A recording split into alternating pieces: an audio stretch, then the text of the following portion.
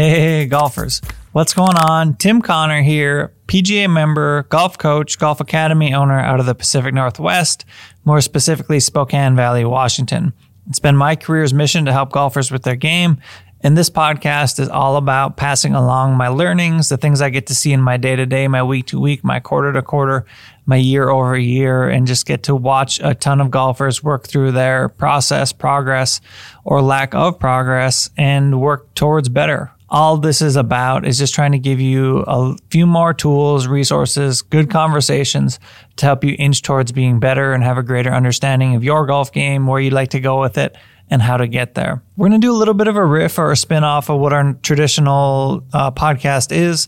Traditionally, we're always talking about how to get better at some type of golf technique or golf swing or golf course management, maybe club fitting, some of those type of things. But today I just want to riff another direction and talk about how to find the right golf coach or the right person or resource to help you with your golf game. I get these emails frequently, and I just need to clarify a few things, I guess, and talk about how to find the right person to help you with your golf game. So if you're a person out there who's thinking about taking golf lessons, or is on the fence, or maybe is taking golf lessons, and you're not sure if that person is the right fit for you, I want to give you some narrative and signs of a good golf coach. So let's start with a good golf coach and how to find one.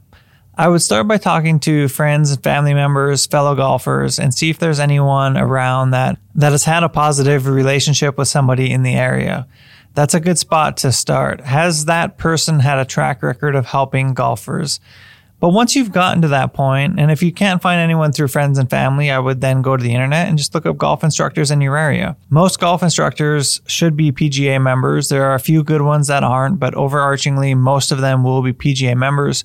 And all that means is they've went through the PGA of America to get their PGA membership, their association, so they have accreditation to teach the game. You can also call golf courses, talk to the golf pros there.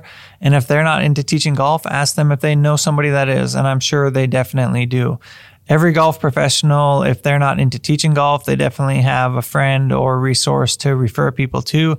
That's a very common question golf shops get, golf course owners get. Now, hopefully by this point, you've been able to find somebody either through a friend or through the internet or through grassroots efforts by calling golf courses.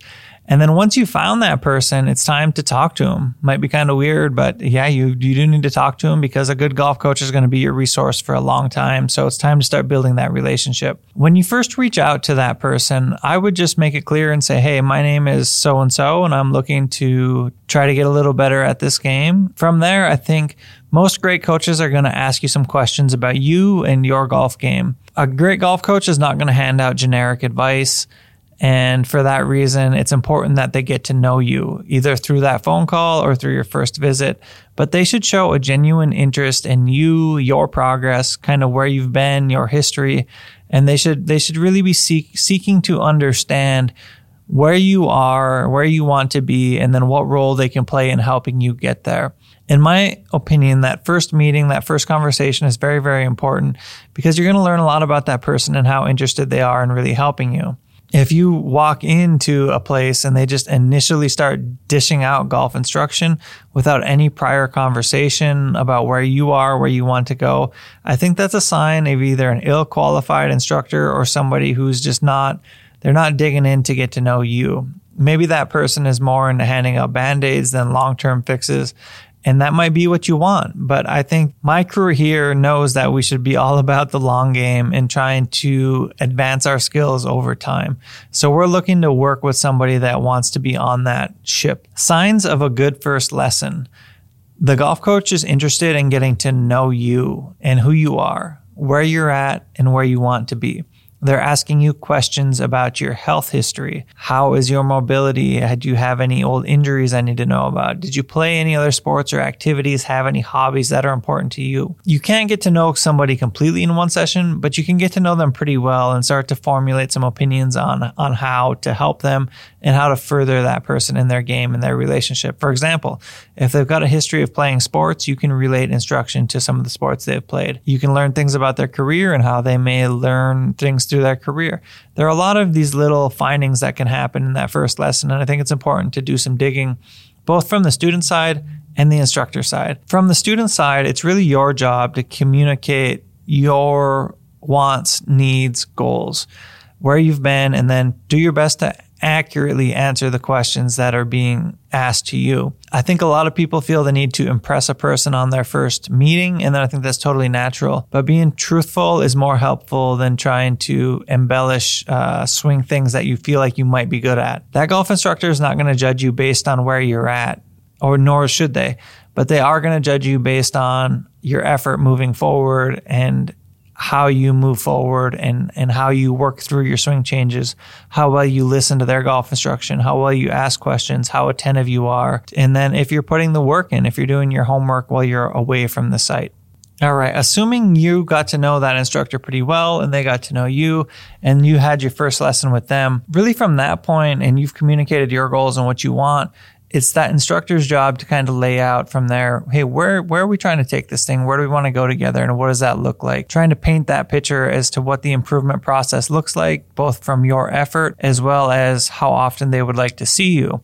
Typically, I like to see a person once a week to start. I think I find that to be a pretty good balance of seeing them often enough, but also giving them time away to practice on their own. The first few weeks we're working together tend to be construction. So I like to see a person once a week through the construction phase because we're going to dig in and we're going to start to rebuild some new habits. We're going to start to practice and build out that foundation. And I like to see a person once a week. I think other instructors might vary on that, some more frequently, some less frequently. But I think once a week is kind of a staple for a lot of people as they're entering the instruction phase. Now, some of you, for a budget reason or for a time crunch, may not be able to make it once a week. And I would encourage you to at least meet every other week. It becomes hard to really make progress on a consistent basis, especially if you have to go through any kind of rebuilding, rephasing, relearning type of deal.